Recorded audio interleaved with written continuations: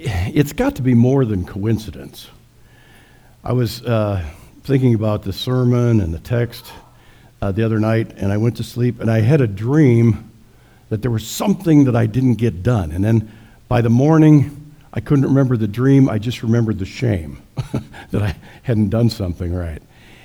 But it reminded me of a dream I had 3 years ago when I worked on this same text. It was a very vivid dream. I was at a different church somewhere for somebody's ordination, and it had a huge Christmas tree right in the middle of the chancel, like right there, and you had to almost peek around it to see people. It was very strange. But there were Lutheran ministers all robed up and stoled from everywhere. But I was in charge of having the order of service bulletin for this ordination service, and I couldn't find it. And so all of these Lutheran ministers are sitting up front in their stoles, and Bishop Guffian is there with the bishop's crozier, and the whole 9 yards. And people are sitting there. It's time for the service to start, and I cannot find the bulletins or the order of worship. And finally, Bishop Guffian looks at me and says, "Well, Cal," and then I wake up. And I was filled with shame. I thought, I screwed up the whole ordination service. And it was a similar dream. A lot of our dreams have to do with strong emotion. This one was fear, and fear of failure, actually, dream. And it's similar to the other one I told you about, where I stand in front of you and I realize I don't remember anything, and I go, "I got nothing." This is similar to that. It's a fear of failure dream. Our dreams are oftentimes very vivid, and they are important. And in the gospel lesson for today, this is really borne out. It starts out with the announcement of the angel Gabriel to Mary that she was pregnant by the Holy Spirit and that she was going to bear the Christ child. And she took this very well. She was probably only 14, 15 years old at the most. That's when young women got betrothed in that culture. And she took it very well and said, "Let it be with you as you will. I am the handmaiden of the Lord." And we give Mary great credit for that. And she is called the most blessed woman ever. So we give her the credit that she is due. Well, Lutherans don't do quite as well, but we try to give her credit. And so she saw the angel Gabriel, and she believed that. But Joseph then didn't know about all this, really, and Joseph was going to divorce her quietly. And this is taking the high road, because he could have had her publicly stoned to death if he had wanted to for adultery. So Joseph he was called a righteous man. He was doing the grace-filled thing to just, put her away quietly and not disgrace her publicly or have her killed. So he was going to do that. And then the angel of the Lord showed up in a dream and said to him, "Don't do that, Joseph. Go ahead, take Mary to be your wife. The child is from the Holy Spirit. Marry her, and you've got the Messiah here in your family." And so Joseph did. Well, we need to give Joseph some credit too. And in fact, when you think about it, I think we maybe should give Joseph more credit even than Mary's obedience, because you notice I slipped this in. The angel of the Lord appeared to Mary, but the angel of the Lord appeared to Joseph in a dream.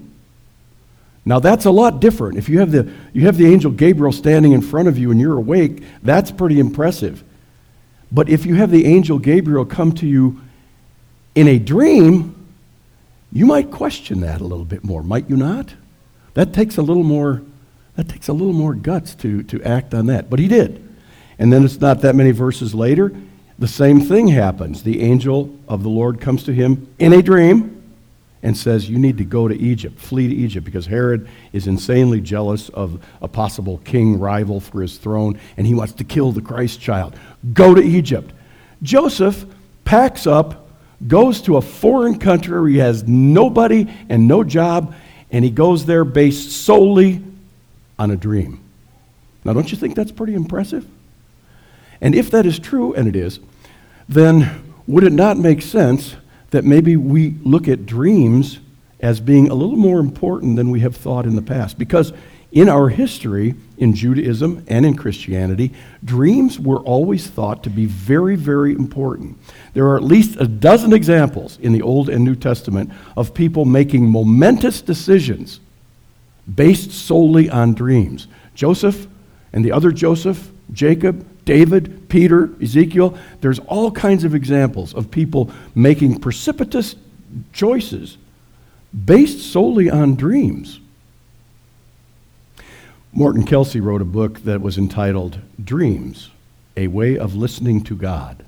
And in that book, he said that we are missing out on something that for centuries the Christian church and Judaism before it have utilized as a conduit to God, a way of God speaking to us in our unconscious. Our brain doesn't shut off when we sleep. And you may have noticed this, that you may have had a problem or something you couldn't figure out, and then you go to sleep and you wake up and you go, I know what I'm going to do. Well, where did that come from? Your brain keeps working, and God can keep working through your unconscious and your dreams to get to you. So there's a lot of things that could be gained by this. And Morton Kelsey is saying, we have all but abandoned dreams to psychiatrists when they have been useful for centuries for us to have closer relationship to God. And he encourages people to do that. So, here's a personal example. When I did my chaplaincy residency at the North Dakota State Hospital, our supervisor, who was a Lutheran minister, Al Shervey, said to us, he said, I want you to enhance your understanding of yourself and God by dealing with your dreams. And I thought, come on, Al. He said, no. I said, well, I don't even remember my dreams. He said, you can. He said, here's what I want you to do. Every night before you go to sleep, I want you to give yourself permission to remember your dreams. And when you give yourself permission enough times, eventually you'll start remembering your dreams. And when you do that, I want you to have a pad and pencil on your nightstand so that when you wake up, you write it down, because by morning your brain erases the whiteboard and you start over usually. So write these things down, and then we'll bring some of these to the chaplaincy group, and we will discuss this and see what it means for you and God. Now, I was pretty skeptical, I got to tell you, on that, but I started doing it, and it actually worked. And I was able to write things down. It was amazing what I was able to find out about myself. If not God, at least found out a lot of things about myself. Because generally, our dreams will show one central emotional struggle. The ones I told you about were fear, but it could be longing, it could be joy, it could be a lot of different things. It could be, questioning or wondering, and we look for that central struggle. So this is my thought. Rather than going to the psychic hotline or looking up your horoscope or paying more attention to the fortune cookies you get when you eat Chinese food. Hey, by the way, this happened yesterday. I was in Tipton, and I stopped at the Chinese restaurant there, which is better than others. And I had my meal. But then at the end, I got the Chinese fortune cookie. And guess what it said? It said, the prepared speaker is always confident. And I thought, I've got to go practice my sermon a little bit more so I can be confident. And then I thought, well, okay, Chinese fortune cookies, horoscopes. What about dreams? Wouldn't that be a much more practical way to look at things? So here's my suggestion to you. You can do it or not do it as you will, but I think it's worth a try. Give yourself permission to remember your dreams. Every night. You have to do it it doesn't happen the first 2 nights you do this. Give yourself permission every night to remember your dreams. Keep your pad and pencil, as Chaplain Shervey told us, by the bed. Write it down. And then look for the central emotional struggle in that dream. There's a lot of extraneous weird things that come in dreams, like the huge Christmas tree at that church that I was at that you couldn't see around. I paid that really very little attention. So there's a lot. You meet people that you know you can't meet, and I get rid of the weird extraneous stuff. Look for the central emotional struggle that you have. And if you don't understand it or aren't very good at interpreting it, talk about it to other people. Or, last resort, you could share it with me. I'm actually pretty decent at this. And see what the Lord is trying to say to you. Advent is a time of being open to receive Christ in our lives. It is a time of being ready for him to come to us. And there's a lot of ways he does that, through word and sacrament, through the people we meet and the faces who are in need. But one other way that the Lord is trying to come to us, I believe, is through our dreams. Let's let him in. Amen. Now may the peace of God, which passes all understanding, keep your hearts and minds through Christ Jesus. Amen.